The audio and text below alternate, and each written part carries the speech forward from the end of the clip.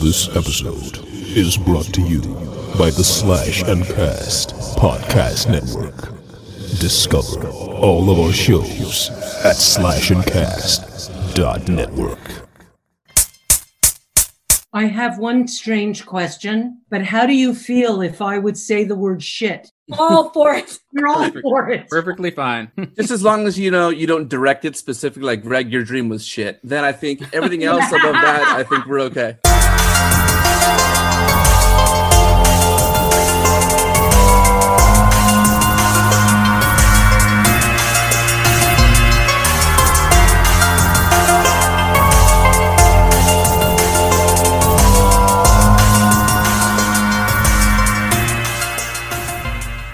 Hello and welcome to the Conjecturing a Horror-ish podcast. With me is Laura. Hello. And Greg. Hey, guys. And I'm your host, Rob. How's everybody doing tonight? Great. Very nice. Doing good. How's the gold room treating you guys? So fancy. Goldie. Gold. Is that a word? It's Goldie tonight. Yeah. Oh, interesting. Okay. All right. I thought, being we have a, pick your poison. We got dreams going on tonight. I thought maybe it'd be a little sleepy or be some herbal tea in there trying to make us sleep a little bit or something. Never. It's a bit hazy. I don't know. Maybe we're in a dream right now. Can't tell. That's true. Yeah, maybe we are in a dream. That'd be kind of cool. Interesting. Okay. This week, we said we're doing a Pick Your Poison this week. This is Greg's Pick Your Poison. And we're going to be interviewing dream analyst Layne Dalfen and talking all things dreams and nightmares. So let's see what we're wearing tonight. Laura, what do you got going on tonight? Well, first of all, I'm wearing one of our t-shirts. I'm wearing the t-shirt that says, "Here for the booze," and there are ghosts and cocktails on the shirt. But I have also decided to wear my Freddy glove tonight because I felt like it was so fitting, talking about dreams and nightmares. So got my Freddy glove. Oh my goodness, that's horrifying. And I also have decided to bring my little bottle of paprika. Paprika for the movie we watched. It was not like it's a review of the movie, but we watched it for inspiration. Greg, right? Little shout out. Yeah, just to kind of get us thinking about dreams and the manipulation of dreams and how they affect us. So yeah, nice. I'm trying to hold it with my Freddy glove. It's a little hard. Though. You should sprinkle some of the paprika on the claws and just like lick it. And then just like lick it. Oh my goodness. See, this is why we need to go to audio eventually, guys, so people can get these visuals of Laura licking knives and stuff like that. You mean video? Yeah, a video, yeah. What about you, Greg? What do you got going on tonight? I kind of went with the Freddy theme somewhat. I found my the shirt that most closely resembles Freddy's horizontal striped shirt. I also have a little bottle of paprika, and I'm going to be eating it at some point during this podcast. You're going to be eating it during the podcast? Yeah. Oh my goodness. All right. Okay. In order to keep me awake. I don't want to fall asleep, You don't want to fall asleep. Yeah, paprika will do the job for you. Oh, that's true. That's true. Nice. Yeah, and me, like Laura, I'm wearing one of our tees. I'm wearing our Horror Life shirt tees. And I don't have any paprika. I don't have anything like that. I just got a little bit of Z's going on because I'm getting a little sleepy and I might go for a dream later. We'll see, Like you can decide. I'm going to go for a dream later. I'm going to take a quick little dream. Coming from the person who does not actually dream, so that's actually super ironic. So if anybody wants to see what we're wearing, see these pics, you got to check it out Twitter and Instagram at conjecturingpod, and then our merch, check that out, tpublic.com/user/conjecturingpod. So let's see what we're drinking tonight now. This might be really interesting. Let's get the drop going. What's in the cups? All right, Laura, what are we drinking tonight? We're drinking this really delicious cocktail that I found online, and it's originally called a Medicine Man, but I have renamed it Nightmare on Paprika Street. Okay? Like how you roll the R's there. That was nice. I felt like I had to. Yeah. It is delicious. I mean, this is definitely going to have to go up on the website. It is made with white rum, lemon juice, maple syrup, smoked paprika, sage, and a little bit of orange bitters. It is really good. If you're someone who kind of likes the taste of spice, but can't really handle the spice that well, and maybe you stay away from more smoky or spicy drinks, this is perfect. It's like just barely a little bit of spice. It's really good. Nice. How do you do the sage? It's the garnish. See, I just have a little sage leaf in my cup. Oh, okay. I was like, are you like burning something into the cup? Like, how no, is that working? I don't do that anymore. After I tried to do that to be funny in our Conjuring episode, and that's true. That's true.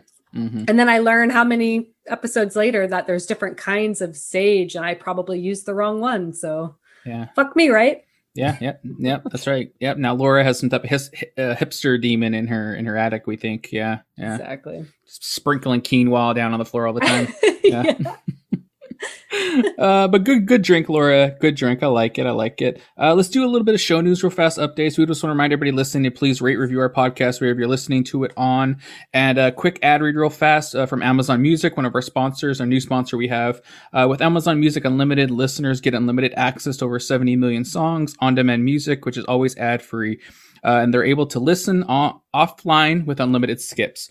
By signing up with our promo link, you can get Amazon Music Unlimited free for 30 days and cancel at any time. So go to amazonmusic.com/conjecturingpod to get started. Oh my God, I almost did it again. To get started. I was waiting for it. I don't know what it is. It's like the way I pronounce things, going from pod to get started does not work in my mouth. It doesn't work, but all that'll be in the show notes. So if anybody can understand what I'm saying, you can go to the show notes and click a link there, and it'll be pretty cool there. Do you guys have anything follow up from previous shows? Last week we did Innkeepers. Last week, did the Meat Man visit anybody in the nights? Oh, I forgot all about that. You forgot about the Meat Man, Laura? I've been too focused on the Medicine Man this week. Oh, there we go. I thought maybe he showed up and you sprinkled a little paprika on him and made a little stew, I will say I put smoked paprika on a lot of our meats because that's kind of like the number one spice you need when you want to like blacken, like on a barbecue, blacken your chicken or steak or fish. So good. Nice. What about you, Greg? Do you have anything from the episode, or you want to talk about barbecue? No, I'm ready to get started. Got the pad to get started. Oh, yeah. We had a lot of accents last week going on, I think, if I can remember correctly. This is just your accent every time you read the That's Amazon true. It's not even an accent. It's just, I don't know, it's a problem I have. It's who you are. That's true. But I really dug the Innkeepers last week. I'm the one that was super positive on that episode and was really digging it the second time watching. You guys missed video right now. Laura's shaking her head. But have you guys? So you guys haven't watched it again, right? I haven't, but Rob, I will say that your argument was fairly convincing and compelling to watch it again. And I originally was going to go a little bit lower on my rating of it, but I am so up to watching that movie again. Oh, for sure. With different eyes. Yeah. Okay. All right. Well, I'm super excited. I'm going to keep asking every week if you've watched it again. It's going to become the new invitation for Greg, when that's ever going to happen. But, we got a shout out for Kelly. Got to get that ratings up, I think. So speaking of this week, like I said, we're doing Pick Your Poison, Spice Up Your Mind is the episode title. This is Greg's Pick Your Poison pick. So Greg, why did you choose this? Yeah, I came up with this idea because, we've been talking about dreams off and on throughout the podcast. When you watch scary movies, I feel like sometimes some of that imagery makes its way into your dreams, sometimes not, but dreams are a very mysterious element of our lives, and I feel like we don't really comprehend them that well.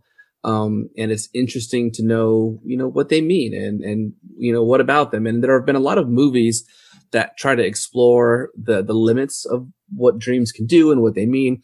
We watched, this animated movie Paprika leading up to this.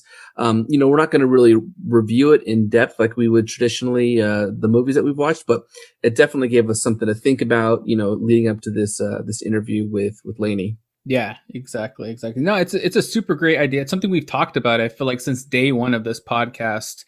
I feel like in our intro, maybe you guys were mentioning your dreams and stuff like that. And I was like, oh my God, we got to get somebody on to analyze them because they're super crazy. So I'm super excited to get to the interview in a little bit. But before we get to that, let's do our horror-ish segment of the week real fast. Let me get the drop going here. Any question? All right, we got a question this week. And this is more pertaining to the movie we watched, Paprika, which I don't know if anybody listening, we really didn't say like you had to watch the movie though, right, Greg? No. Yeah, we didn't say anybody you had to watch the movie because we're not really reviewing the movie, but I would say highly recommend watching the movie. It's super fucked up and weird and goes into dreams and stuff, and just being anime and stuff like that, something we don't normally talk about. I thought it was super cool for Greg to bring that up as well. So this question kind of goes a little bit more with that in detail. So the question is, if you had to enter one horror or horrorish villain's character's dreams, what character are you picking and why? And like I said, this more has to do with the movie a bit, because in the movie, they're entering a person's dreams and kind of experiencing and living through the dreams. So it's not just like you get to go in the dream and see what's going on. You're like having to live through it a bit. Oh, man. So, yeah. Nice caveat, Ron. Yeah, you just ruined Laura's answer. I know. You ruined my answer. So with that in mind, Laura, what character did you pick? Well, okay. Before I give the actual answer to your question, I will say, before you explain that we had to experience and kind of live within the dream, I totally picked Pennywise because I would love to just sit and watch Pennywise's dreams. Like, to me, that would probably be the best horror movie. Just to be able to watch what he's dreaming about. It'll be like a fucked up circus. I mean, wow, more than that. It'd be so entertaining. Okay, but true. I probably wouldn't survive that dream. That sounds horrifying.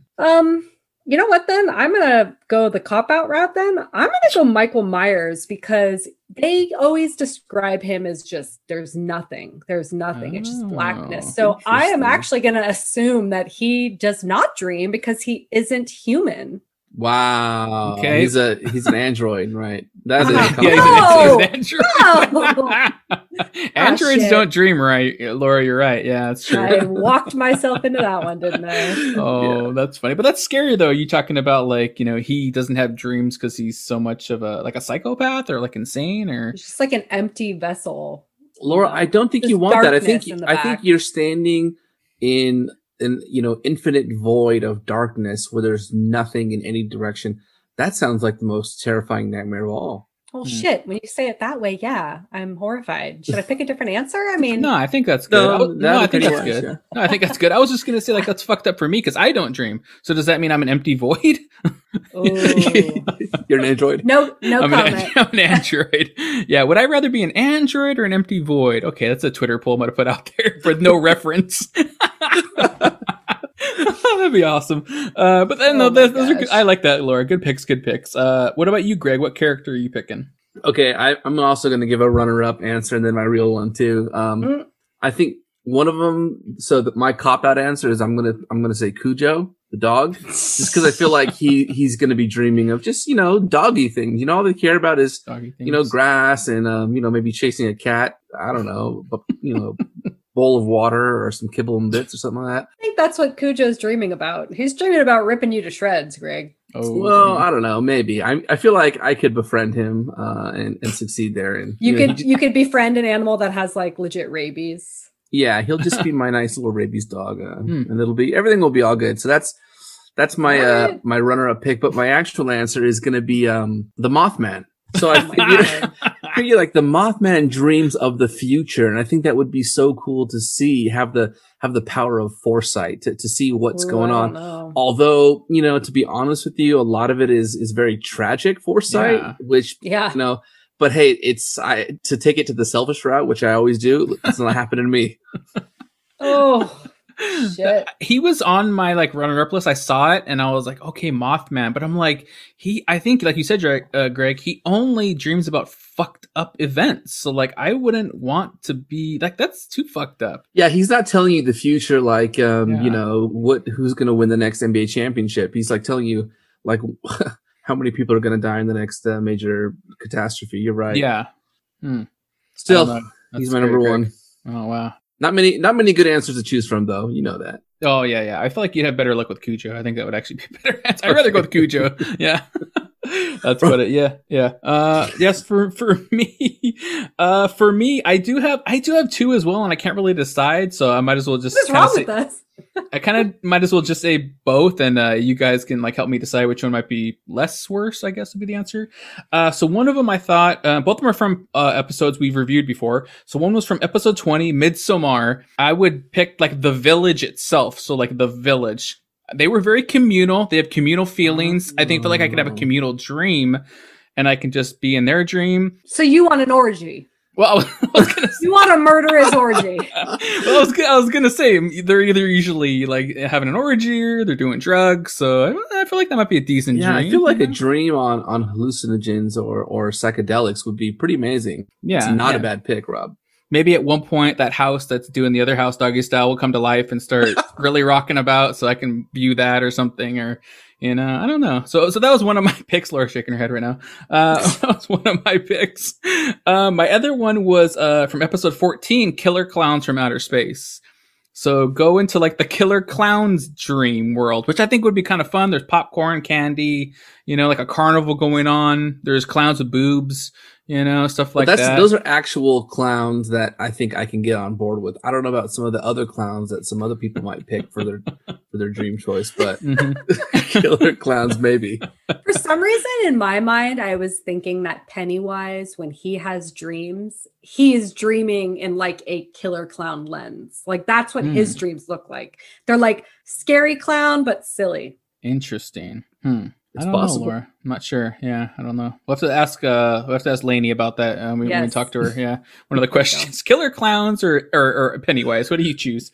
Well, good answers, you guys. Good answers. I like it. If anybody wants to email us in their answers, you can email us conjecturingpod@gmail.com or Twitter, Instagram @conjecturingpod, or leave us a voicemail, podpage.com/conjecturingpod. So now it's time to get to like a little bit of the opening here. It's time to spice up our mind a bit. We're going to do a little bit of the paprika talk here, kind of leading into the interview. So Greg, do you kind of want to talk about kind of like what led you into picking this movie more or less? Mm-hmm. Yeah. The main factor that made me think about it was the movies that we've watched have all been live action. We have not watched an animated movie yet, which is interesting. And I've been wanting to ask you guys about that in terms of, does the animated movie platform actually make for good horror or thrills or suspense? And part of my mind thinks that it doesn't, because I actually watched several animated movies over the last month, thinking we might do one pretty soon, and none of them really seem to fit the bill of horror. And I have sort of come to the conclusion that there really aren't any out there, which that really fit what a horror movie is. And I'm still looking, but this one happened to come up, and it was kind of suspenseful and thrilling, and of course it has all to do with dreams and the dream state. So kind of fitting into the theme of this Pick Your Poison, I thought it was just the perfect movie to watch. Yeah, nice. It was definitely the perfect movie to watch. Yeah, because I was going to ask you, Greg, like, had you heard about this movie before? Did you research online, like, dream anime movies? Like, how did you find this specific one? No, I found it by accident. I was actually just looking at lists of just quality anime movies. And I think you guys can agree that the quality is pretty well. Like the animation is done.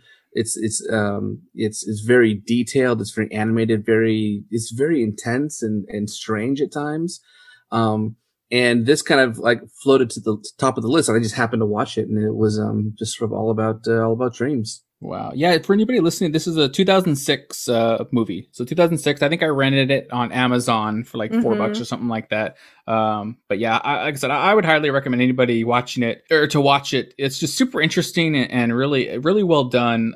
What about you, Laura? What did you think of the movie itself? Did you have any dreams? I surprisingly did not have any dreams after. I would say this movie kind of hard to understand at first. You have to really think about it.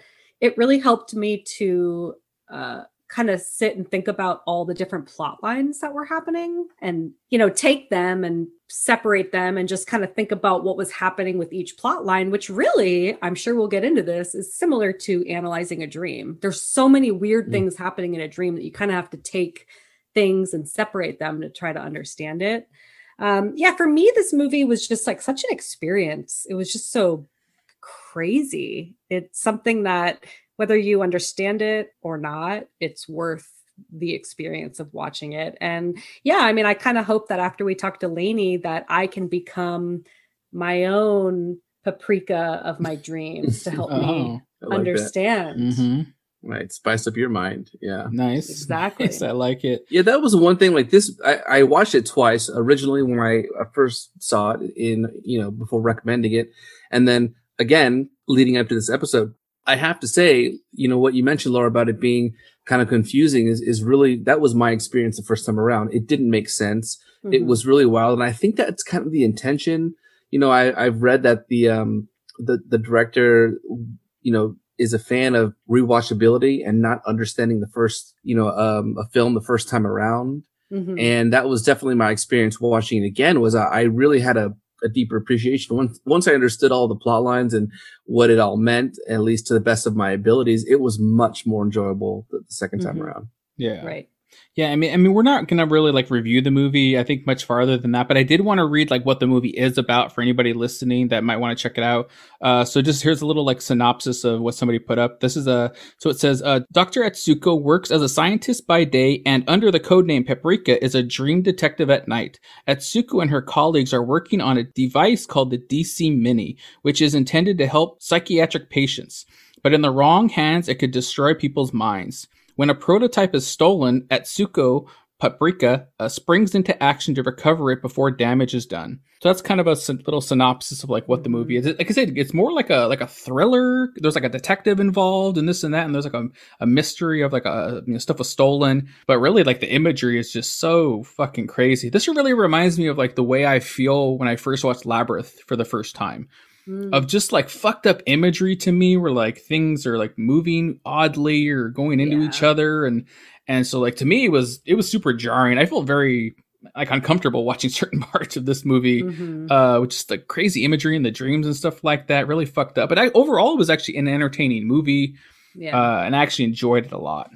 For anyone who's really interested in watching, I think it's good to know that there are different interpretations of dreams, and there's different interpretations of what could be uncovered in some of these dreams in this movie. So just know that although it might look like every character is having some kind of almost like a rebirth, that means something different for every character in the movie. That was something that helped me understand it a little bit better. Yeah, the different individual meanings of each character in their dreams doesn't mean the same thing. Right. And actually, I feel like that's what we're going to get into with Layne, is that, similar to horror, dreams are kind of subjective too, right? Yes. We can interpret them in different ways.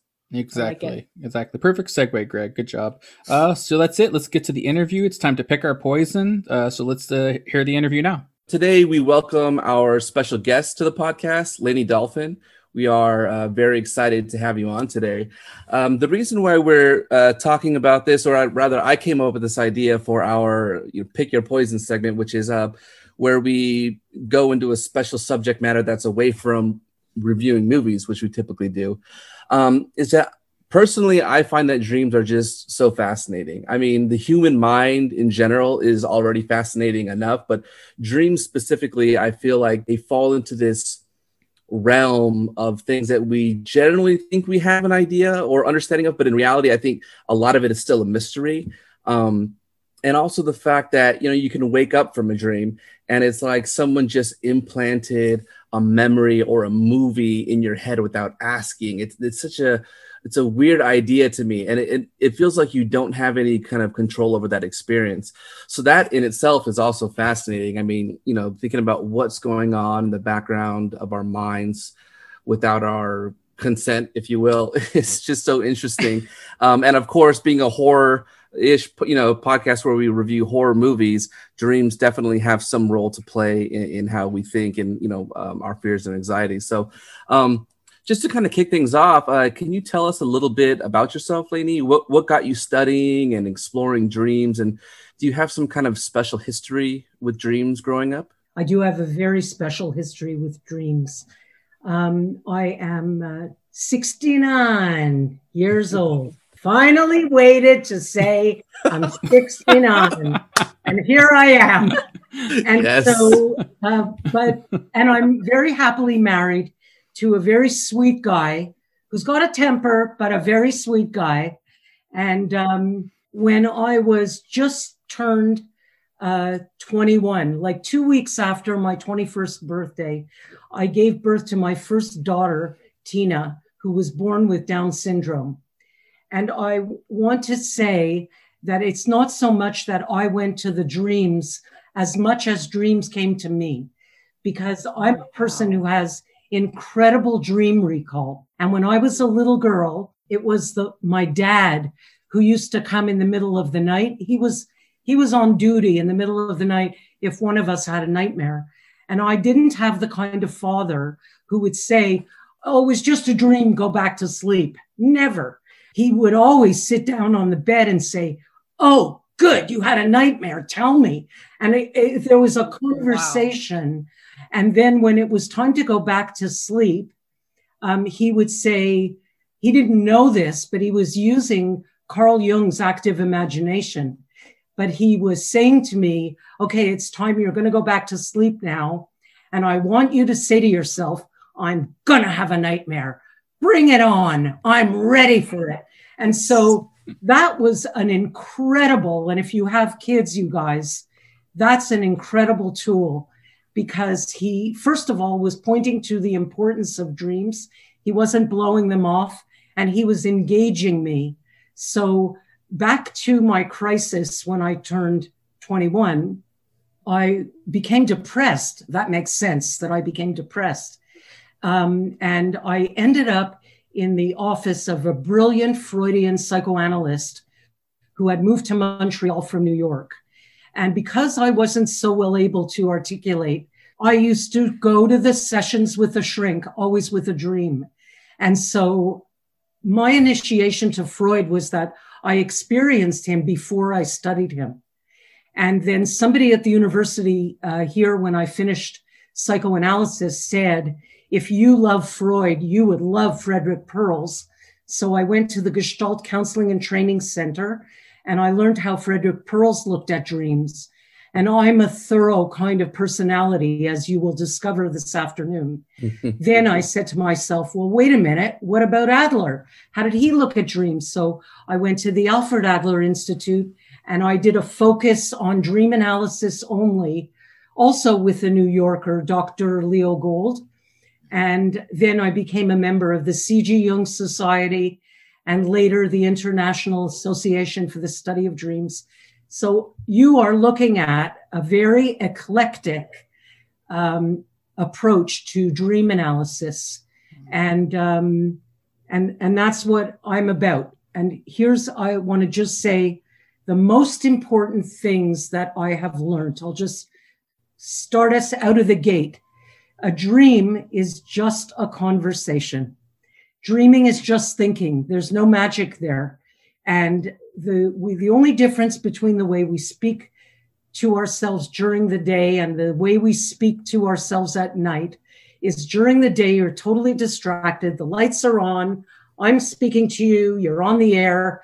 The phones are ringing. You have appointments to make and emails to do, and you are distracted. And when you go to sleep tonight, all the distractions disappear and you actually get to see what you're thinking. And so the thing that's also cool is that if there's 5 or 10 or 15,000 things that happened to you today, which there is, if you include every time the phone rang, every time you went to the washroom, every single conversation you had with each different person, a lot of things happen to you. But when you go to sleep tonight, your unconscious is going to prioritize exactly how your conscious prioritizes. When you get up in the morning, you prioritize what you have to do for the day. And when you go to sleep at night, you prioritize the one thing that's bugging you the most. And all of your dreams tonight, they might seem different, but they're not. They are you discussing the same subject with yourself until you figure out, and that's what I'm here to help with, what a solution looks like when it comes in the form of a metaphor. Because really, that's what I'm doing. I'm teaching you the language of metaphor so that you can understand what the heck you were saying to yourself when you had that crazy dream last night. That's what I do. Interesting. Dang. I feel like that's the episode right there. Like I don't even know if I know My mind is already blown. Yeah, that's so awesome. Oh yeah, just wait. Oh wow. Wow, that's crazy. That's crazy. Laura, do you have a question or a follow-up, or just are you okay? You gonna come off the floor? So I guess, I mean, one of my biggest questions, really, which I think you already answered, was that, I always thought that, sure, there was some, reason for a dream, but I always thought that sometimes it is truly just fiction. No. So in your experience, it's never fiction. Not only is it never fiction, but I have never once in the whole 49 years, I have never once heard a dreamer still think that their nightmare is a nightmare once they understood what they were saying to themselves. And I'll tell you also another thing about me is I love going deep. Obviously, if I love Freud, I like going deep, but not at first. I'm a first things first kind of girl. And I want to know always with a dreamer, what situation in your waking life did it either happen to you yesterday or you thought about it yesterday?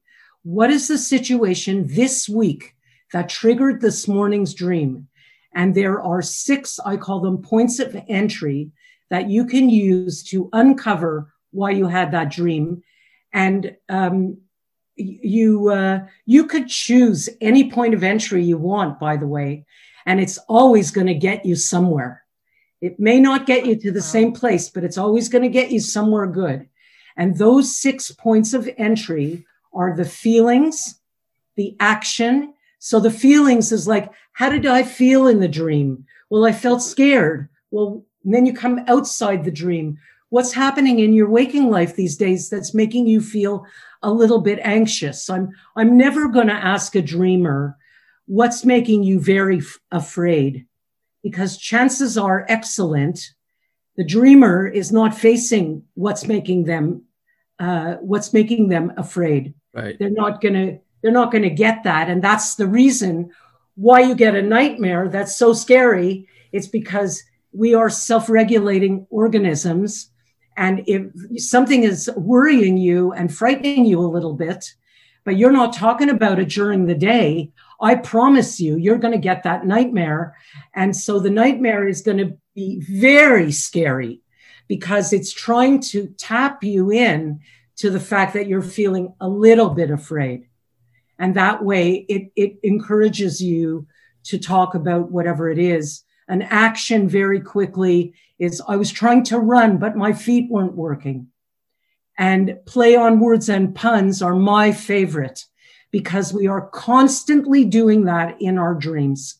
So if you say to one of your kids, which you shouldn't say to them, but anyway, if you say to one of your kids, get over here, I'm going to kill you. Or if I say to you, I did so much shopping today that when Andrew finds out what I spent, he's going to kill me. So if you talk like that, you might go to sleep tonight and dream that somebody's trying to kill you or that you're trying to kill somebody. And really, you're just processing, right.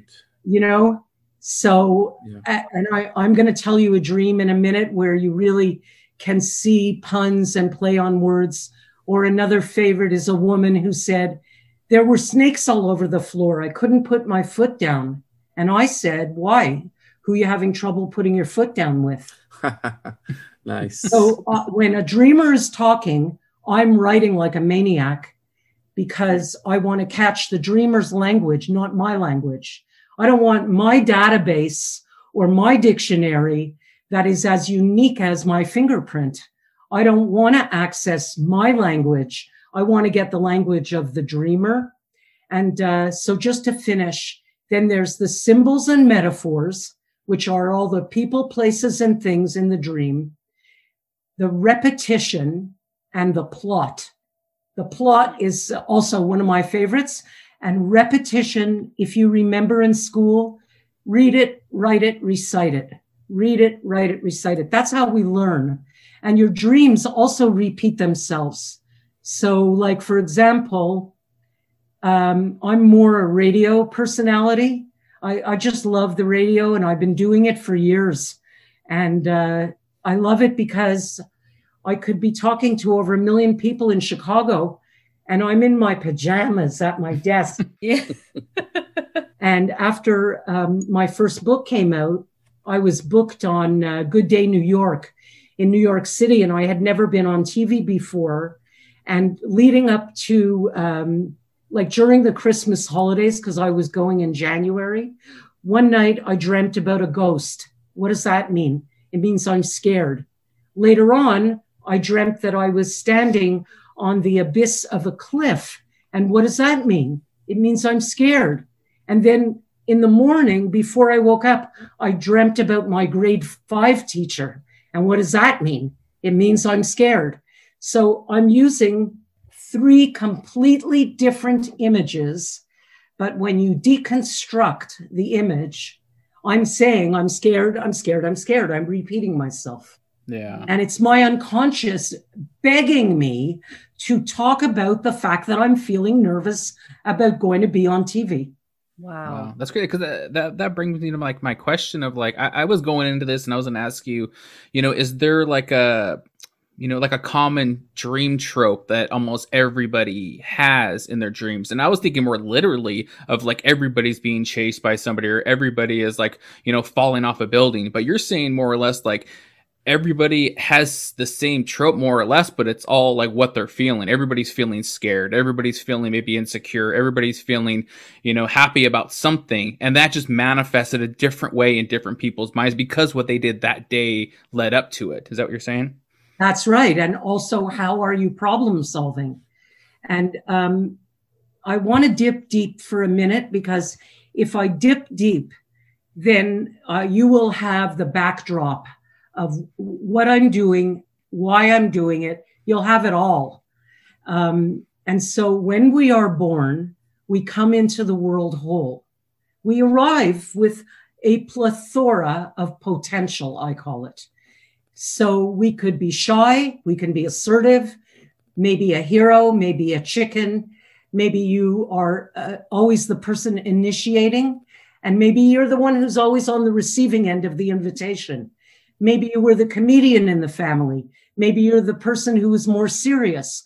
So we come in with everything, and the people that bring us up teach us that it's better to be one way than another way. And so we become what I call over-exercised in some aspects of our personality and under-exercised in others. And our under-exercised parts are like what Carl Jung called our shadows.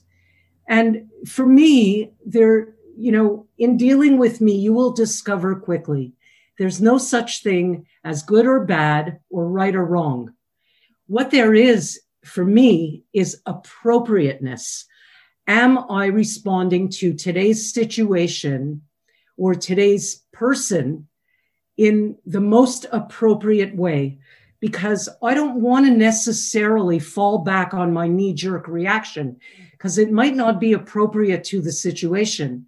Like I often use myself as an example. I was brought up by European parents. My mother was actually a Montrealer.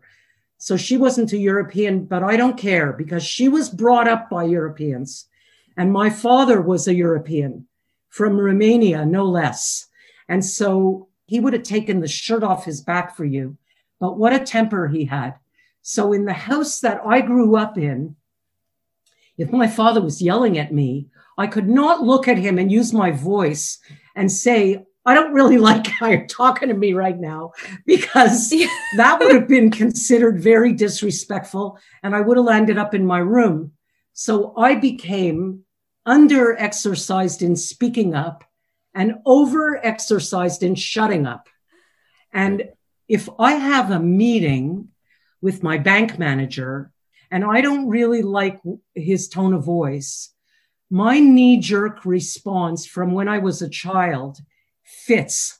I'm going to stay quiet because I want to borrow money from the guy. So I'm not going to get into a big deal with him. But if my husband, Andy, who is, also like my dad, at least 29 years ago anyway, had such a big mouth, I don't want to stand there shaking in my boots like he's my dad, because it's a completely inappropriate response. The guy is my equal and I need to be able to have my voice.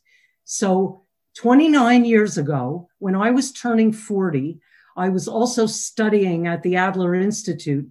And one day, Andy had an argument with me. He was aggravated and he raised his voice at me and I said nothing.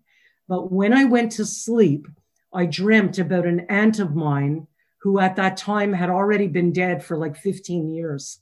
But using a symbol's point of entry, I asked myself very quickly, what comes to my mind when I think about her? What's the first thing that comes to my mind? And the first thing is that she had the biggest mouth of anybody I ever met. So because I'm saying nothing, my unconscious is going to appear in the night with the person who I think is the most assertive person I ever met in my life. Not because I'm going to turn into her overnight. I'm not here to say that change is easy. I am here to say that change is possible. And because I understood the metaphor of her appearance in the dream, I knew I needed to access my voice. So the following morning, I call it my first time in the gym, because I'm exercising a muscle that's not accustomed to being used. And so I took the message of the dream and I said to Andy, I don't like how you talked to me last night. If you raise your voice at me like that, I feel like I'm a kid with my dad. Could you please not do that? So if we want to call that my first time in the gym, what are we going to say about me now, 29 years later? I can assure you, I'm not worried about saying something to my brother, to my sisters, to anybody. And Andy, Andy, it probably took about 3 or 4 years. And he doesn't raise his voice to me like ever, because he knows he's going to get it back. And so, we are powerless over changing somebody else, but we have all the power to change yourself. And once you change, everybody around you changes, because their expectation of what is possible from you gets like completely screwed up, because you're not always with your knee-jerk reaction anymore.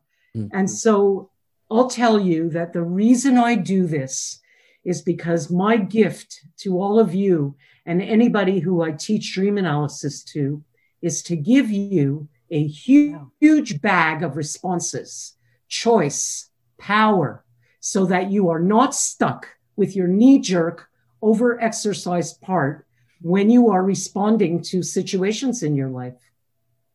It almost sounds like what you're saying is that dreams in your field have a very specific purpose. There's no coincidence. There's no junk ideas, no random thoughts. When you're dreaming, there's a specific reason that you're seeing and experiencing what you're seeing. Would you say that is the power of dreams, which is to transform yourself in your waking life in some way? That's my niche. But that doesn't mean that that's the only thing that's going on. Because if I dream, if you ask me, what do I think about my father? I would say to you that he represents that business side of myself. He's my male business side. Whereas my mom is my maternal motherly side that has the 4 daughters, the 3 granddaughters, the son-in-laws, like that. That's my mother's, that part of me would appear as my mother in the dream. And if I have to go on a business trip and leave the kids, then I might dream about my father, because I need to access my potential to be the business person. But how do you and I know that my father is not also visiting me? He probably is. So and we have ESP, and sometimes you are solving a problem that's bothering you this week, but you may use a memory from the future. You use memories from the past, the present, and sometimes even the future in order to problem solve something that's bugging you this week. So priority-wise, this is what I'm really interested in is, you mentioned priorities and things that are bugging us this week. When a person has a dream or a nightmare, and maybe we can distinguish the difference between those, but when they experience these, these things while they're sleeping, is it safe to say that you shouldn't be worried about tying a meaning to that, to something that doesn't matter, like a leaky faucet or something that happened in the past many, many years ago, which doesn't apply to the urgency of today? Is it always just the most important thing that's happening now? So sophisticated, it will blow you away. How the web, I call it a web, but it's kind of like a motherboard, because every single memory and association that you have ever had since you're born is all there in your unique unconscious mind, which cannot be the same as anybody else's, because it's every single memory and association. So I'm not going to talk about a cat in exactly the same way you are, because maybe you got scratched by a cat when you were 3. And Laura is going to have another opinion, and so is Rob. And each of us are going to have our own memories and associations. You cannot look it up in a book. That's the reason why I wrote my book. And it's funny because I just 2 days ago, my article in Psychology Today is about teeth falling out. And I gave 3 different dreamers who all had the same dream about their teeth falling out. Yeah, I've had that one. For absolutely, completely different reasons. Like one guy said, when I asked him about teeth, he said it's something that's inevitable because it happens to all of us when we're 6 or 7 years old. And it's something that you have no control over. And he was dreaming about his teeth falling out because he knew somewhere inside that his wife was about to reach for a divorce. And it was something that he had no control over, and it was the inevitable. So he saw it coming, but he wasn't looking at it in his waking life. So you have to imagine that when your teeth fall out. Oh, sorry, go ahead. I was just going to say, it wasn't like you just wanted to bite her. Well, yeah, if they're going through a divorce. Now you kind of told us, Rob. Which is good. No, I mean it, because your knee jerk, you want to listen to that, because this is also a wide exercise of respecting how individual each of us are, especially during these times, because dream analysis is the antithesis of groupthink. This is the act of realizing and appreciating how unique all of us are. And I think it's kind of time, at least in North America, it's a good time to respect and appreciate our differences and how wonderful and miraculous that is. Well said. Well said. Yeah, I like that. Greg, I'm sorry I cut you off. Did you want to ask something, Greg? Oh, no, it was just with regard to the teeth falling out thing. And it just made me think that I've had that dream before. And one thing people would tell me is that it means someone's going to die in the next week or something. But I don't know how you feel about that. But I remember feeling. But I want to tell you, if you dream that teeth are falling out, because you just told us about your dictionary. So it means that if you dream that teeth are falling out. So in other words, if you have an aunt or an uncle or somebody, and something inside you could see in their eyes, or maybe the way they're walking, it might not, I'm not talking about your conscious. I'm saying that your unconscious is picking up so much more than you are consciously. And if you see there's a bit of a difference in the person's eyes or how they're walking, and you feel inside yourself that person is not doing well, then you might dream about teeth falling out, because you just told us that for you, it could mean that somebody is sick, because somebody once told you that. Yeah, that makes a lot of sense. Yeah. Wow. Okay. So you want to hear a great dream? Yeah, sure. I want to tell you my favorite dream. Ooh, it doesn't belong, it's not my dream, but it's my favorite. And it shows you just in one picture what the heck is going on here. So this woman, she dreams that she's got a brand new puppy, and she is so excited about the puppy, and he's so brand new and adorable. She wants to see him eye to eye. So she puts the puppy up on the table in front of her so that she's actually looking right into his face. And all of a sudden, the puppy shits all over the table and all over her arms. It's a big mess. Oh, that's great. And so I am looking at the feelings and the plot when I heard the dream. And I asked the dreamer, what do you think happened in the last couple of days? Some kind of situation that started out new and so happy. And all of a sudden, it took a really rotten turn for the worst.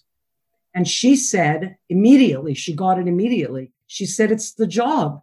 I got a brand new job and I've only been there for 3 days, but I already know the boss is a really abusive guy and he's shitting all over everybody. So now we know why the puppy. And I want you to see what a situation looks like and what the dream looks like, because it's a perfect mirror each and every time, a perfect mirror. And it's only a matter of you finding the mirror.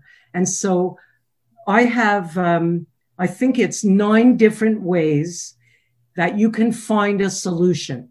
My personal favorite is to take the dream as it is out into waking life and make a decision how you would handle it in waking life. So I asked her, if you really had a brand new puppy and you really put him on the table and he really shit all over the place, what would you do?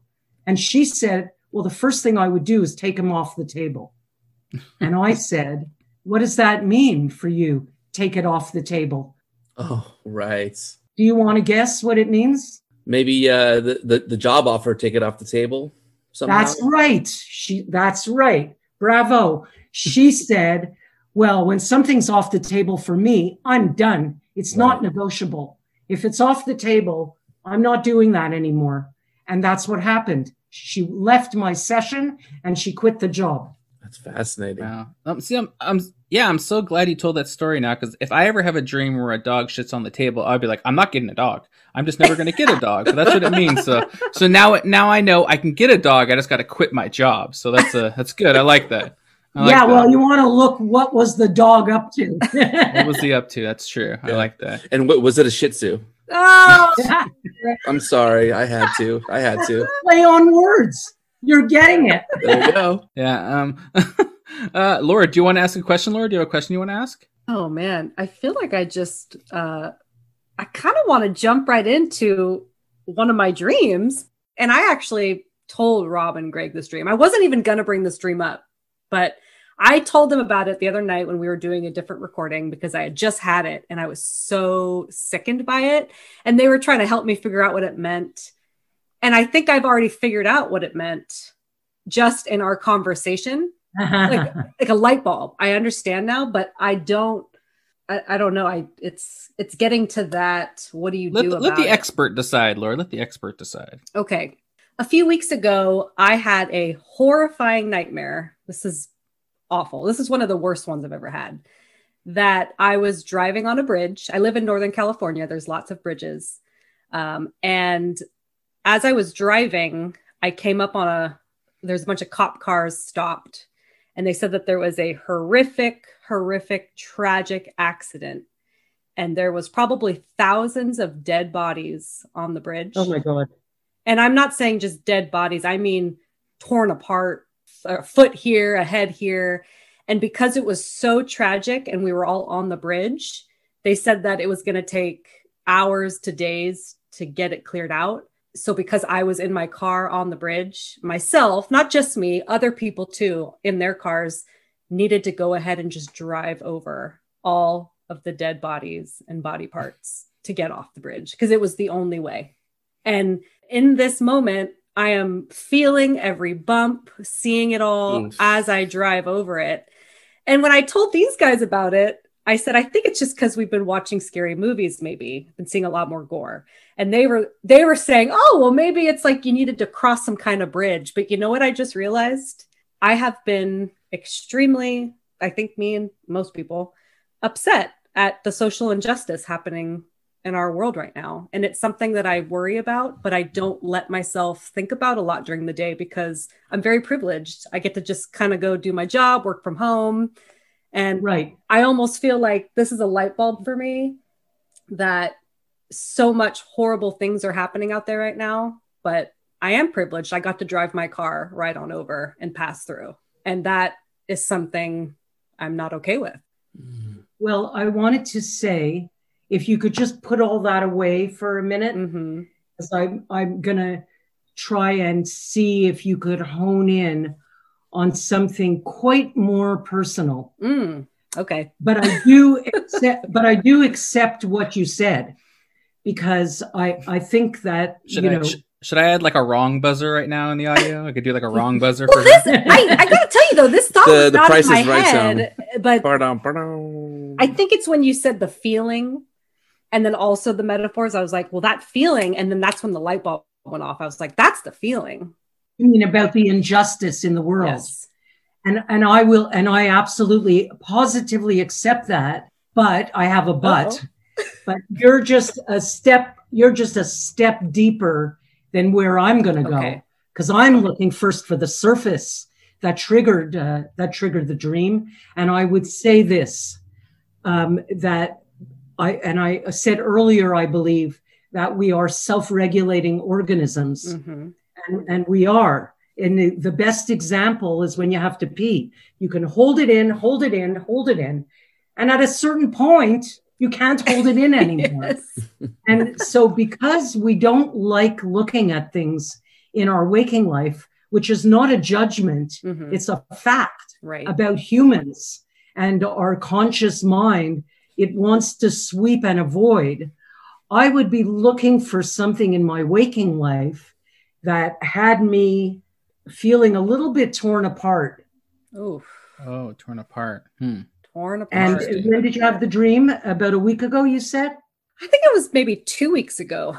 About 2 weeks ago. But you should be able to give me a good guess about some kind of situation where you had to get over it, literally, walk through it, get to the other side. I like what your friends here, your coworkers told you about the bridge. I like the bridge.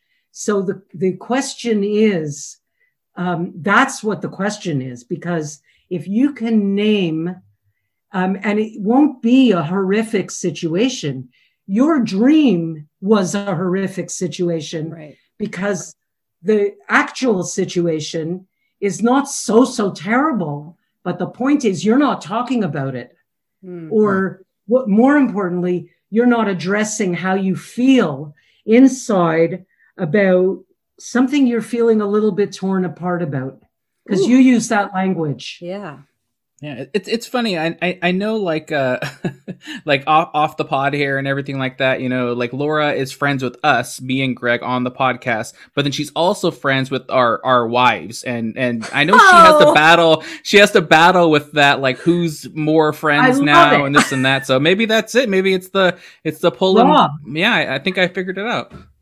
No, but what you're really doing is you gave us a projection based on Rob, his upbringing, where he comes from, what he would need, what you would get a dream like that if you were in between couples or stuff like that. True. But I got to tell you, oh my God, do I ever connect to what you said?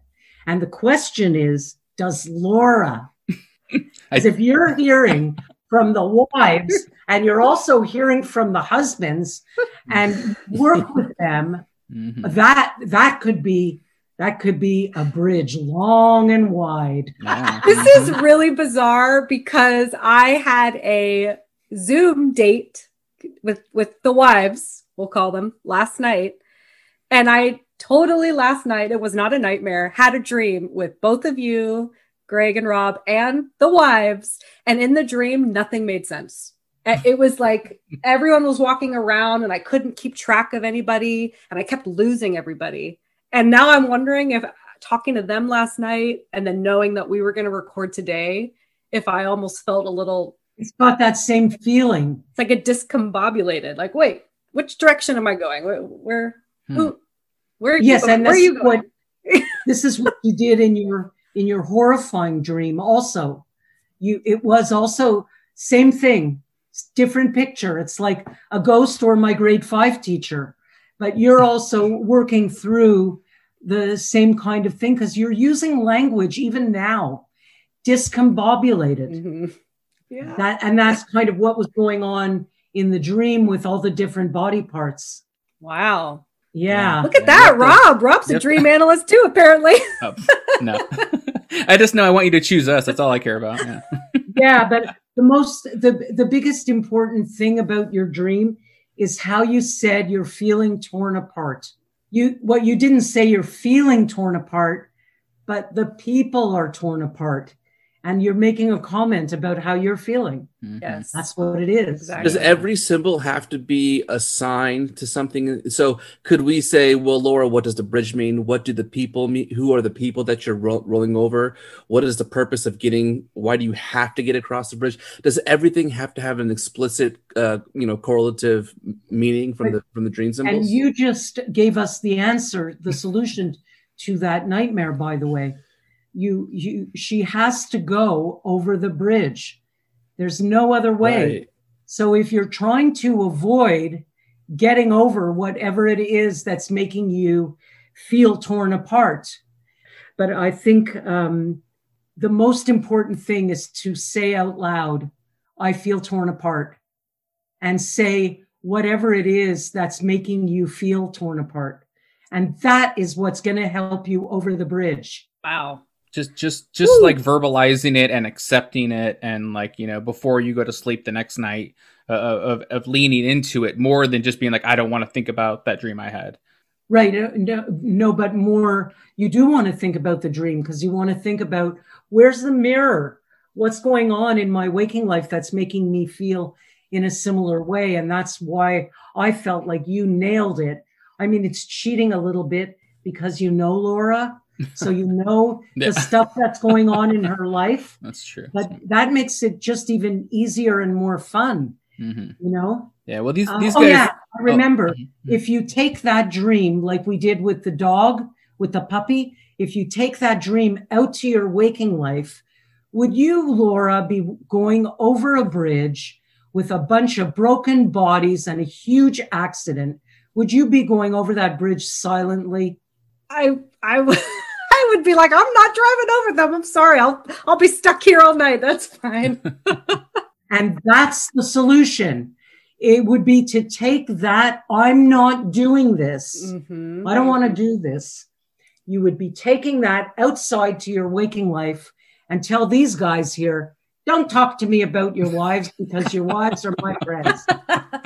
Oh, yes. Yeah, that would be you verbalizing, which is what you would do if you saw a tragic accident. Wow. You would make a decision about how far you're willing to go and what are your boundaries. And that's the way you're going to get over the bridge and you won't feel torn apart anymore. Wow. Yeah. Just don't chop my head off, Laura. Yeah. Okay? Right. And it is these kind of relationships, they do require navigation. They do. Mm-hmm. Mm-hmm. When you're working with somebody like all the time, and plus you're friends with their wives, so there's obviously some navigating that needs to happen along the way. Yeah. We're definitely lucky to have her, just like we're lucky to have you on the podcast today. Yes, thank you. Sure. Great information. But I really want to go to Greg now. I know he has some really messed up dreams. Yeah. I know Laura's, I think, was pretty bad, pretty messed up, but pretty straightforward. Greg has told me some of his dreams, and I'm just like, I don't even know what's going on in your mind, man. So what do you think, Greg? Did you pick one? Did you pick the best one? I did pick one that has baffled me for a while. And one question, before I kind of throw it out there, Layne, is I like how we looked at Laura's dream because we more or less understood or were familiar with the current context. We know what is happening now, what is happening in the background, some of our current anxieties that are plaguing us. One thing that people are told to do, right, and I don't know how effective this is to dream journal, which, you see people when they wake up, if they can remember their dreams, which is a rare thing because I know that biologically we're not really meant to remember them well, but they'll try to write it down. And I've done this for the dream I'm about to say. But one thing I didn't do is write about what else is going on in my life at the time. Is that something that you recommend to kind of have like a dual-sided approach to say, well, here's my dream and here's what's happening now while I'm dreaming? That's a perfect thing to do. And I know a lot of people that do that just before they go to sleep, they just take small notes of different things that happened today. So that when they get up in the morning, they can sort of look back at what's going on. Okay. But you know what? If you start talking about your dream, which is what your dream wants, the dreams want to make for a more continuous and better conversation between the unconscious and the conscious. And once you start looking at the dreams, now that you know what the dream looks like, when you understand what the problem is, you get it. You get it. Once you know the tools, you start getting right away what this is really about, what's going on, you know? Okay, well, I certainly would hope so. This particular dream, and again, maybe it's a little bit out of place because it happened so long ago, and we're talking about, when I was a teenager and I wrote this down because it has sort of mystified me since, and I feel like you probably don't even want to take notes because it's kind of ridiculous. But I do take notes, and they're all relevant. It won't matter. You could still make some sense out of it. Okay. So yeah, this was when I was maybe in my early teens. I'm living with my parents, of course. So in my dream, I'm on this RV road trip with some friends, random friends, co-ed, and we stopped by a Home Depot for some reason. I don't know. Do they have Home Depot in Montreal? It's like a hardware store. Yes. Okay. And for some reason, there are some type of classes going on inside Home Depot, and we're goofing around. And then we start playing baseball in the aisles of Home Depot. And someone throws the ball, someone pitches it, it gets hit, it sails over one of the aisles, and it, bounces on some shelves, and it hits a lady in the head. So we all hide because we knew that we did something wrong. Me, instead of hiding in the store, I go outside. I leave the Home Depot, and there's this random girl following me, one of our friends, and I don't recognize her in the dream. But the strange thing is when we leave the store, it's actually my backyard. So we see people coming outside chasing after us, and I don't see any of my friends leaving the store. So then I yell, these are the words, I yell, "The fences." I yelled, "The fences," and we try to escape my backyard. We start hopping over backyard fences to get away from my house. Somehow, I lose the girl. I don't know where she's at. We start hopping over, I start hopping over these like piles of wood, aluminum, brick, and I look up and there's this dark, ominous sky. It's like black, purplish, there's lightning.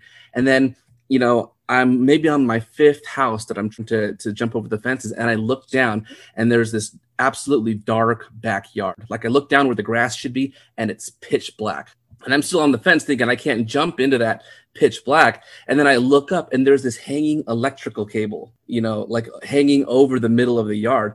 And I'm sitting on top of the fence and I'm trying to crouch and hide still. And I hear a noise and I turn and I see my mom. She's taking out the trash in what looks to be maybe my neighbor's yard. And she looks at me and she goes, "You don't know what you're doing. Don't do that." So I don't know why I do it anyway. I jump to the electrical cable. And guess what? When I grab onto it, it's fake. There's no hazard whatsoever. It's essentially just like a rope. And she yells to me, "How do you know that's not going to kill you?" So I'm hanging from the cable, basically ignoring her, please. And I start, you start swinging and gaining momentum. And I use that momentum to swing over the pitch dark yard, over the final fence. And when I land and I hit the ground, the whole world just changes. It's daylight. I land in this neighborhood, and the feeling, I can't describe the feeling. It's like the colors are very sickly and pale and bright. It's like a very hazy look. And it's absolutely silent. All the homes are pale greens and yellows and reds and browns. And I look over and I see a lady walking in her backyard. But then the first thing I notice when I start to stand up is that all the fences, instead of the normal fences that I was jumping over, all of these fences are these large plastic blocks about 2 feet high that you can actually swivel and tip over, and they kind of like bounce back up. And then that's when I noticed all of a sudden that all of the people in this neighborhood, there's something wrong with them. They have these large, like wide open eyes, and they have no legs. They're just kind of like walking, on their nubs where their knees are. So I jump to my knees so that I can try to fit in, thinking that if I do that, they will think I'm one of them and I can maybe get used to this new world, right? And then I try to jump, hide into the home that's next to me, and I see a kid also with no legs, which scares me. And then I run out to the main street in front of my house, and I start again running away from my home property. Right? You're like in all of the different scenes of the dream. You're because I'm looking at the action. Yeah. You're always running away. Yes. In the first scene, you don't stay with your friends. You move on. Yes. And even the girl who's trying to follow you, and you take great effort to run, to not be present. And that's going to make me want to ask you, during that period of your life, because these long dreams, if you start to break them down, which we're kind of doing already, you can see that you're repeating because the plot is the same. You start off with your friends, some kind of trouble happens, you bug off. Then the thing that's in your way is the girl that's following you, but somehow you manage to get rid of her. And then you move to another scene, and now this time you're getting caught by your mom. And what happens? You go away from her too. Right. So, and that's going to make me want to ask you, when you were in your early teens, does that seem right that you were trying to get away? Did you like the situation in your house around that period of time? It's a good question. Maybe I feel like it was okay. I have a sister who's a lot younger than I am, and I have a brother who's a couple of years older than I am. I feel like maybe at that time, we're in our teens. There was some tumult. I mean, there was a lot of arguing because teenage boys were growing, were getting into trouble. It seems like a reasonable dream for a young teenager to have. And the most interesting part for me is how slick you were about, it's like slip out the back, Jack, make a new plan, Stan. You don't need to be coy, Roy. Do you think that describes your personality even today? Slick? I mean, if conflict is happening in your life, that expression, fight or flight? Right, yeah. Are you a style of guy that you'd rather stay present and work it out? Or are you the style of person that says, okay, I'm out of here?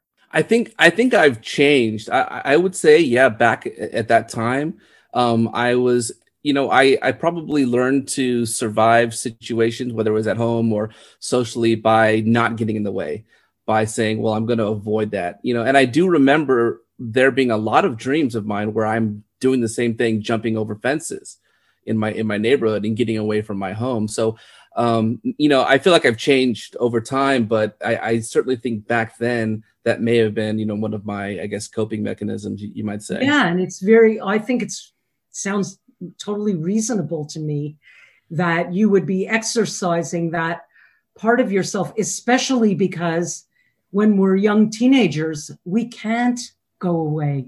You're right, because the very end really speaks to how I'm stuck, because as this is the very end, I'm watching this girl run ahead of me down the street in the same direction I am, and she hits an invisible wall at the end of the street, and she gets electrified, and her skin falls apart, revealing this like prosthetic skeleton. She also has no legs, and she looks at me, she laughs, and then she dies.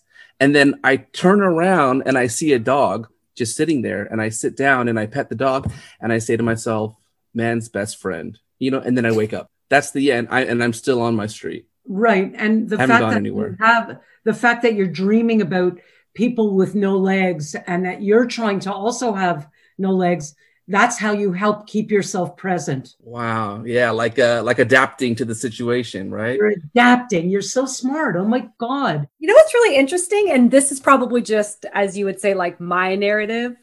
But I also feel like maybe, Greg, a little bit of this came into play too. But especially as a teenager, we don't like being told what to do. And I also feel like you, Greg, like I get the sense that most people don't like being told what to do. So I definitely picked that up. I picked that up a few times from your description, like the mother especially. The wire is dangerous. Exactly. But he manages anyway. So you can see that the dreamer is giving himself the information that he needed back then, because our parents, parents don't, I'm a parent, I know, and maybe you are too. You don't wake up in the morning and say, how am I going to screw this kid up today? Yeah. But the thing is that, so there's this, you can't do that, or be careful. But you seem to have had a sense, even back then, that you were capable. That's what the dream is. You're putting yourself in all of these difficult scenarios, and you keep, you survive. Not only survive, but you thrive, and you thrive on your own, because you leave the friends in the Home Depot and you're off to the races. It's a great dream. Wow, I'm glad you kind of broke it down like that. I wish I had you back then to kind of explain it to me and not feel like I was bugging out or something. You stopped going to Home Depots forever. Yeah, I couldn't get a screwdriver for you couldn't do anything the next couple of years. Yeah. Wow, that's crazy. To me now, like I said, I don't have dreams. I can't remember the last time I had a dream. Like I said, I don't remember them. Is that, what does that mean for me? Normal. I'm normal. I'm just normal. Yeah, there's a memory trace in your frontal lobe that's not operating at the same capacity when you're asleep as when you're awake. So there's a physiological reason why you're not remembering, but also we blow the dream away. Because it doesn't make sense. So we blow it away and we don't spend time. But the other thing too is you don't need the puppy dream is a good example of why you don't need a dream with a beginning, a middle, and an end. Like one picture, like that woman, the whole dream is just her jumping out of a chair because her chair is on fire, on fire. And that was because she was procrastinating something. And her dream gave her literally a rehearsal to get up. Yeah. And the only way that she was able to make motion is by giving herself a chair that's on fire. Wow. She did get to work on what she was procrastinating after she had that dream. Wow. That's so crazy. That's so crazy. I guess, for me, then it's like, if I do have a dream, then something must really be going on in my life because I don't normally have them. So something really took hold and wanted me to think about it farther, I guess. Yeah. Yeah. Wow. All right. Well, let's, we've been going a while now. Let's start wrapping it up here. Maybe we each get one more kind of like wrap up question here. Greg, do you have one more question you want to ask? Yeah, this one's kind of fun, and maybe Layne, you can kind of allow yourself to speculate a little bit. This is not a scientific question, but as a movie the review podcast, we will watch a movie and kind of discuss it, and they're specifically horror-ish movies, and sometimes they're very suspenseful. Leading up to this particular episode and talk with you, we happened to watch a movie called Paprika. It's this animated movie that explores the possibility of developing technology to watch and record our dreams as they're happening, like almost watch it on a TV. And also using these kind of fictitious devices to enter into another person's dream. It's more or less having a shared mutual dream together. I'm curious to know what you think about that idea. Do you imagine this could ever be possible? And if it was, as a practitioner in dreams, do you think that this is something we actually want?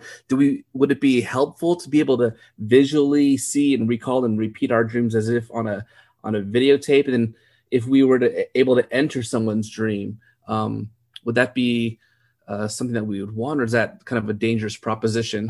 I don't think I would want that, but I love those movies. Yeah. Because I just love the concept of it all. Wasn't Sliding Doors like that with Gwyneth Paltrow? That had that similar kind of feeling. And there's another famous movie that's where there's a dream within a dream. Oh, Inception. Yeah. I'll tell you what they are able to do, though.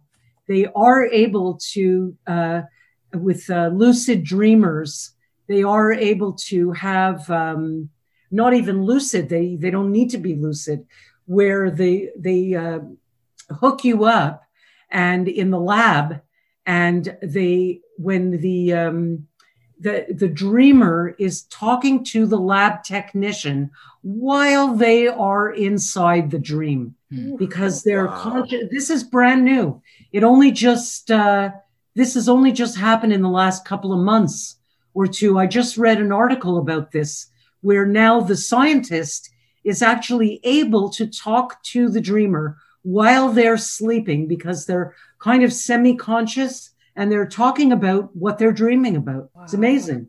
That's incredible. That's crazy. Yeah. That's crazy. Wow. Well, you definitely, if you haven't watched, I mean, I know you probably haven't watched the movie. Watch the movie Paprika. It's a crazy anime movie. Yeah. We watched it leading up to this just to see if it would spark any dreams or craziness. And it's an insane anime cartoon from, is it Japan? Is it scary? No, I wouldn't say it's not scary. No. It's more just like, I don't know. How would you describe it, Greg? Sort of a thriller, as thrilling and weird as an animated movie could be. Yeah. Right. That's very cool. I always ask, do I need to have Andy there, or I could watch it? You probably watch it by yourself. Probably be okay. Yeah. I'd never be able to do what you guys do. Never. Yeah, I was the one starting on this podcast. I didn't watch scary movies because I was traumatized at a very young age from scary movie, and so I don't really like them. But over the past year and a half, I've got into quite loving them. No kidding. Wow. Yeah, so it's been really therapeutic for me on this podcast of watching these and dealing with these things that I've ignored most of my life. Like for me, when The Exorcist came out, and I sat in that movie, but I got to tell you, like, when she turned that head around, I mean, her head went that way. I went that way. I said, okay. And that's like the last time that I ever saw a movie like that. Scare the shit out of myself. That is a pretty extreme version of the movie we watched. Right. That's true. Yeah. Yeah. That's funny. Laura, do you have one more question? I do. So I have to ask, speaking of horror movies, I mean, most of our listeners are big horror movie watchers. And whether there's a correlation or not, it does seem like people who watch horror movies do tend to have more nightmares or more scary dreams. Right, because it's your language. That's why I'm not surprised. Language. By your dream, because, it's like the cop who I got out of getting a ticket right near the Canadian border. I was coming home from the United States, and I offered him a dream analysis in exchange for not giving me a speeding ticket.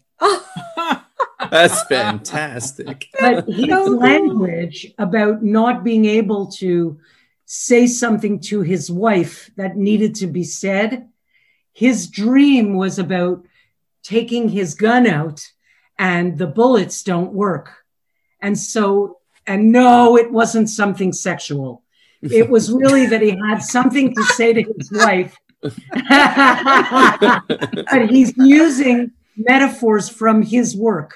Right. That's his language. He can't come out with what he has to say. And for him, it's the same thing as taking his gun out and there's no bullets in it. He's shooting blanks. And for you, when you're talking to yourself, you're using, dead people with body parts all over the place because that's part of your job. So that's your language. Wow. That makes sense. So I guess, would it be fair to say maybe for our listeners out there, if they struggle with loving horror movies during the day, but what, quote unquote, suffering from a nightmare at night, to maybe just look at it differently when they wake up in the morning and just say, I should just be entertained. I mean, this is just me using my language to work through something. You're using your vocabulary that you're familiar with to say something to yourself. Yes. But by the way, Layne, is that something that we can actually do before we go to bed? Can we influence the type of dream you have by talking to ourselves in a certain way to have, quote unquote, maybe good dreams? Or is that even something, should we even do that? Or should we just let the process run its course? Well, if you're trying to figure out what to do about a specific thing that's bothering you, you can ask yourself for a dream. And you can even go so far as to ask your unconscious to give it to you with metaphors that are easy to understand. Wow. That's crazy. That's cool. That's a great answer. I mean, it's your language. To me, that's going to be one of our new T-shirt designs. Like that's a great tagline. I like that. You want to hear another funny dream before I go? Sure. 100%. I teach the counseling students at Concordia University here in Montreal. And this is everybody's favorite dream. I've been teaching there since 2004. And hands down, this is always everybody's favorite dream, about a woman who's got a one-picture dream that she's got a piglet stuck to her breast. That's the dream. Wow. I don't even want to work through that one. Yeah. And so the first question I asked is, wow, you must have been running around like a maniac trying to get the piglet off you. And she said, no, actually, I'm not. I'm just looking at it. So before we know the dreamer or anything about her, we know that either the dream is mirroring a gross underreaction that she had, because if you had a piglet, you would be trying to get it off you. Yeah. You would not be looking at it in kind of a, just looking at it. Yeah. And so, or maybe the dream is providing a rehearsal, because that's what the dreams do. They give you a rehearsal. And when you get comfortable with it, you bring it out to your waking life. And so I asked her, what'd you do yesterday? Where did you go? Who did you see? And she said that she got together with her sister and they were walking on a street in Montreal called Sherbrooke Street. It's a big, long street in Montreal. And so using the symbols point of entry, I asked her to tell me a couple of things about her sister. What kind of personality is she? And, and nothing really fit. And when you get it, it always, always fits so perfectly. It's really enough it's just stunning how sophisticated the unconscious is. So it didn't fit. So I say, okay, who else were you with? Who else did you see? Well, we ran into my ex-boyfriend. Wow. I say, could you tell me what are the first 2 or 3 things that come to your mind? And the first thing she said was, he's such a dependent little pig. There you go. Now we found, and he's dependent. So that's why he's on the breast, or at least it's one reason. And I said, and what was the story?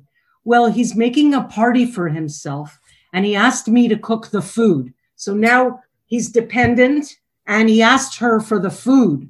So now we also understand the breast. And I said, that's so sweet that you're still friends with your ex and you're going to go to the party and cook the food for him. And she said, I don't want to go to the party. I'm not cooking the food for him. And I don't even like this guy. I don't want to see him anymore. And I said, and did you say so? Well, no, because my sister was there. Yep. He was there with friends. We were at a store and it just didn't feel right. So no. So that's the underreaction that we're looking at. And I said, it sounds like you have something to get off your chest. Oh my God. Oh, that is so spot on. I Wow. love That's great. And that's what she did. She called him up and gave him the news. I'm not going to the party. Wow, that's so funny. I think that's a perfect place to end the interview, on a great pun by you. I love it. So good. I like it. Yeah, we just want to say thank you for taking your time and come on with us and talk to us about dreams. I know it was definitely mind-blowing for me. And I know Laura and Greg, you guys still feel the same way? Oh my goodness. Absolutely. Yes. Thank you so much for being on and talking to us. So what an easy conversation. You guys are great and so smart. Oh my God. Oh, thank you. Is there, I was gonna say, is there any, exciting projects or anything you want to promote right now, talk about? Well, I just started writing for Oprah Daily. Wow. So cool. Yeah. I have my own column with Oprah and it's called Dreamcatcher. Wow. And, I guess the another like big thing in my life these days is Clubhouse. Are you on Clubhouse, you guys? We aren't. It's something I keep seeing on Twitter and stuff like that. And I'm like, wait, what actually is it? Maybe you could help explain. What actually is it? I'll invite you. Oh. You have to have an iPhone because that's the only way that you can get invited is through an iPhone, like not a Samsung. It's got to be iPhone. Mm-hmm. But if you have one and you send me your phone number, that's how you can get into Clubhouse. And I've been doing a lot of that, doing dream analysis rooms. Wow. Where somebody will share a dream and we do the analysis in front of whoever's on the floor, whoever's in the room. Wow. Oh, I love That's that. So cool. That's cool. Do you think maybe for your Oprah weekly thing, you're going to use Greg's dream about being no legs and stuff? Maybe you'll use that one. You get a leg and you get a leg and you get a leg. Everybody gets a leg. Use it. I might be able to use it in Psychology Today, where it's me who chooses the dream, and that column is called Understanding Dreams. But it's me who chooses the dream. But with Oprah, they give me a dream. It's exactly like Dear Abby. Oh, okay. Somebody writes a question and tells me a dream, and I give them the answer, same as Dear Abby. Wow, that's so cool. That's exciting. So cool. And don't forget to buy my books that are both called Have a Great Dream, and my internet site is also haveagreatdream.com. Okay, yeah. Great. Everybody listening, buy her books. I mean, if you listen to this episode, I think you probably have dreams and you want them analyzed. Buy her books. It can help you organize it and figure it out and understand it and not be afraid by it. I think is the main thing I took away from this. Don't be afraid from your dreams. Don't be afraid of the nightmares. Exactly. Just analyze it and you'll be happier, But thank you again for coming on. This is a great interview. Yes, we loved it so much. And maybe in the future, we'll pull you on again if Greg or Laura have some insane dream again, or I have a dream for the first time. Maybe, I don't know. We'll see what happens. But yeah, you're probably you want my $10 bet. You're gonna remember a dream in the next couple of days. All right. Well, I'm gonna jump on that clubhouse. Yeah. And the Piglet dream proves you don't need a big long dream. One picture is worth 1,000 words. There we go. Perfect. Thank you again. Thank you. Thank you, Layne. Bye. All right, we're back from the interview now. So what did you guys think of the interview? What did you think of Layne? What do you think, Greg? You're the one that picked this. My mind is blown. I thought, so much gratitude to Layne for coming on and enduring our stories and questions. She seems so just knowledgeable about the whole subject and definitely opened my eyes on just looking at dreams and how we should be interpreting them, because they, like I said at the beginning of the pod, they seem so mysterious, but I feel like her approach demystifies some of that mystery, and kind of offers us a way to not be afraid of nightmares. Yeah. What about you, Laura? What do you think about the interview? I mean, I feel like you had the biggest, maybe eye-opening experience with your dream. Yeah, my mind is for sure blown. I mean, like Greg, I'm just so thankful for her. I'm so thankful that she's really passionate and she shares her, her knowledge on this subject and just helps so many people. Like, thank goodness, we need these brains out there helping people. And I'm just so glad that she has reached so many people and that she does this for a living. This has been really eye-opening for me. And I also hope that people listening to this episode, that even though you haven't had a dream similar to maybe Greg or myself, or even some of the stories that Layne told us that you're able to apply some of these new lessons that she taught us to your dreams. And it just makes it more manageable. I mean, I know that I tend to wake up from a nightmare. I'm just so not in a good place afterwards. And I think that now I'm going to be truly viewing them differently. I'm going to be using it as a way to do my dream journal and really think about like, okay, what was I telling myself there? Good job, Laura. Good job picking that horror movie to explain that situation. Yeah. Yeah. Yeah. Really helpful. Yeah, that was one thing that we were talking about, Rob, is that, one way of looking at your dreams and your nightmares is that, when you wake up, of course, naturally you're going to feel, anxious about it. It's not a great experience when they're scary or horrifying or what have you. However, one way of looking at it is, and this is what Layne was kind of trying to push, is that it's you having a conversation with yourself. Mm-hmm. So it's all just you and you, and it's your brain trying to help you. So as scary and horrifying as it is, think about it as just you trying to help yourself. It's just another part of you trying to solve some problem that you're trying to deal with in the waking life. It's not your brain trying to terrorize you or you being haunted by, some apparition. It's just you trying to solve some problems with yourself. Yeah. Yeah, exactly. Well put, Greg. Well put. Yeah. If anybody wants to, I know she shouted out her book to go purchase. I know she shouted out her website, but if you want to follow her on Twitter, you can follow her there. She has a lot of good content on there. It's at Dream Analyst. And you could check her out on Twitter there. So yeah, again, thank you again, Layne, for coming on. If she's listening, I don't know if she's going to listen back to the episode, but, thank you again for coming on. It was such a great, and I hope everybody listening took something away from it, which would be really cool, going forward. So that's it for this week's Pick Your Poison. Next week is a new month. And we're going to be releasing our entire schedule for June here. We're going to be posting to Twitter and Instagram. But also remember, keep sending in those conjecture choice picks for the next month here. Keep them picks ringing. You can send them to conjecturingpod@gmail.com, Twitter, Instagram @conjecturingpod, and also our website, podpage.com/conjecturingpod. So speaking of the next month now, we got some reveals now to do our picks. This is going to be pretty fun. So Laura, what you're picking first, Laura? What's going to be your first movie out of the gate for next month? So talking about some fucked up imagery, real fucked up. As fucked up as it might get. I am picking Ari Aster's other movie. We did Midsommar. We are going to be watching 2018's Hereditary, starring Toni Collette. I know Greg and I have both seen this already. Rob hasn't. I have not. Mm-hmm. I don't even know why I'm picking it, because I can't believe I'm going to allow myself to watch this again.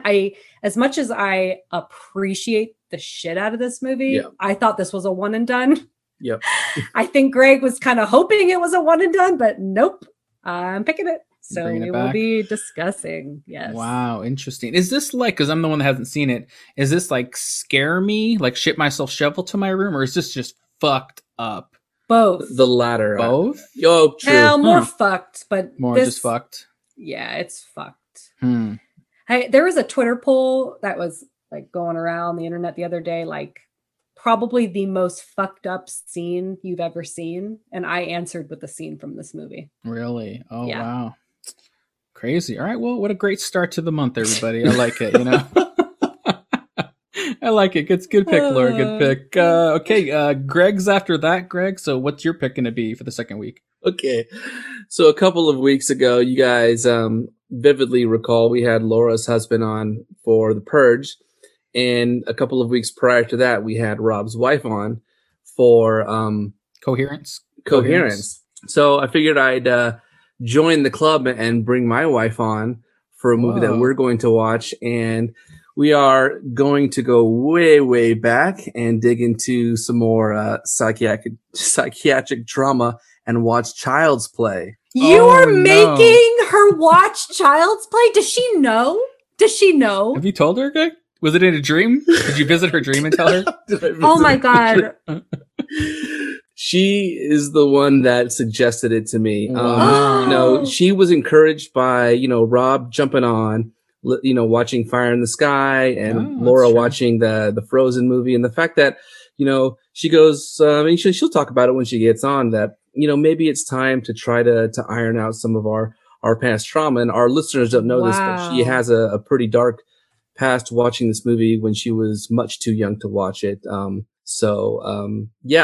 looking forward to us getting into it. I don't know how much she is, but she definitely volunteered. And that's amazing. I'm so proud of her. Goes. I know. Wow. Me too. That's so cool. That's so cool, man. I have to tell this story though. So like, I know that Lindsay, your wife, is so horrified of this movie. I dressed up as Chucky one year for Halloween. It's my Twitter. It's my Twitter image for those who follow me on Twitter.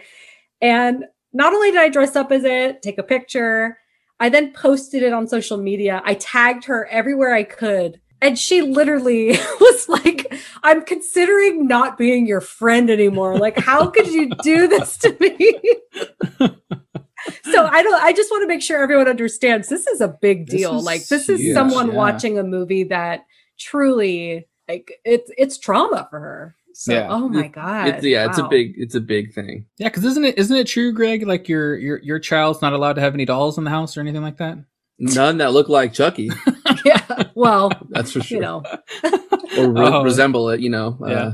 Oh, wow. That's so funny. That's so cool, though. I'm so excited for that. It's so awesome. Yeah, man. I don't know, man. Who has to follow that? Listener choice has to follow that now. So it's going to be a rough one for whoever picked that is. Laura, what's our listener choice going to be the next week? You know, I don't know. This is shaping up to be a very robust month, might I add? Nice. Wow. Holy shit. Because our listener choice, this was submitted by Alex D. And actually, it was also submitted by other people. So we got a few requests for this movie. And that is to talk about Alien, because Alex D says we need more sci-fi. So we are delivering. Nice. I agree. So Hereditary, Child's Play, Alien. This is really nice. Sci-fi is my favorite subgenre of horror. Woo! So I'm looking forward to that. All right, Rob. Give us something good, Rob. Give us something good. Thanksgiving too. I don't know if this is going to be the downturn of our month or what's it going to be, but speaking of past traumas, we're going to be doing one of Laura's past traumas is My Pick Your Poison. So, and this is something we've never done. I don't know how it's going to go. So this is going to be an adventure for My Pick Your Poison. So what I want to do is I want to have it's called like a watch along or a commentary track to a movie. So we're all going to watch a movie together. And we're going to do a commentary track, and then you guys can listen to us as we watch it. We can all set up everybody start at 0. We press play, and we're going to do a commentary track. The movie I picked though is 1986 Short Circuit. which if anybody doesn't know, you can't see Laura, she fell off her chair. It's one of Laura's like things that frightened the fuck out of her is like a robot. So it's something we've been talking about for a while and wanted to do it. And I thought as a commentary track, it might be a little bit easier. We don't have to review the movie. We can just watch it and listen to Laura's horrific screams through parts of this comedic, funny movie. I don't know. How you feeling right now, Laura? I sure as shit wish I didn't pick Hereditary. I need a fucking break this month. Oh my God. I mean, all of us will think it's fun, but Laura's going to have to live through Short Circuit. Yeah, I can't believe. Oh my God, my heart is racing. That is hilarious. Johnny Five's alive, Laura. Johnny Five, he's coming to get you. Is that the tagline of the movie? This is messed up. Can you explain to everybody why you find this movie scary or what scares you about Johnny Five? I don't know. Actually, it's kind of weird. We were just talking about in the dream I was describing with Layne, but I don't like. And I also could be remembering this very wrong because I saw this movie one time and it was when I was a kid, but like there's a part where they like deconstruct him or like pull him apart. Yeah, sure. And for some reason, when I was a child, that made me ill. Like I was just so disgusted. And it almost makes me think that at that young age, that was the first time that it was something like that was shown to me where I could understand it. Like I didn't understand that could happen to people and things and living beings could like cease to exist. And so by putting it in a movie where it's like a robot being pulled apart against its will, more or less, that just, yeah. Now that you word it like that, now I'm getting kind of terrified. Yeah. I was like clowning on you at first, but I know Greg's going to come to the pot with wrenches and crescent wrenches to get ready to put that robot back together, save him. That's funny. That's funny. Man. But yeah, that's the pick. It's something we've never done, like a commentary track. So this is going to be something totally different for us, for everybody listening. It's just something I want to try and see how it goes. And if it goes horribly wrong, then we'll never do it again. But I think it's going to be fun to do, at least on our part. So we'll get to capture Laura's first viewing when that scene comes up. That's Oh true. my God. Mm-hmm. Yeah, I'm gonna record that video and get that video out there some way. So that's our month. I think that's a super fun month. I think it's super strong. I like it. I don't know if ending on Johnny 5 was the right choice, but nothing I could do about that. So if you like our pod, you got to check out our merch at our merch store. You got to check that out. tpublic.com/user/conjecturing pod. What are you thinking about, Laura? You thinking about stuff right now? I am. Thinking about sleep. Think about robots. Getting ready to dream. No, Yeah. I was just trying to work something out in my head. Oh yeah, a robot in your brain. Yeah. Just don't worry about it. Stop it. Okay. Lastly, remember to subscribe, rate, review our podcast wherever you're listening to it on, and check out the other shows on the Slash and Cast Podcast Network, slashandcast.network. So that's it from the Gold Room tonight. This has been The Conjecturing. I've been Rob. And Laura. And Greg. Yeah, until next time, remember, horror is subjective, so conjecture away. See ya. Bye. See ya.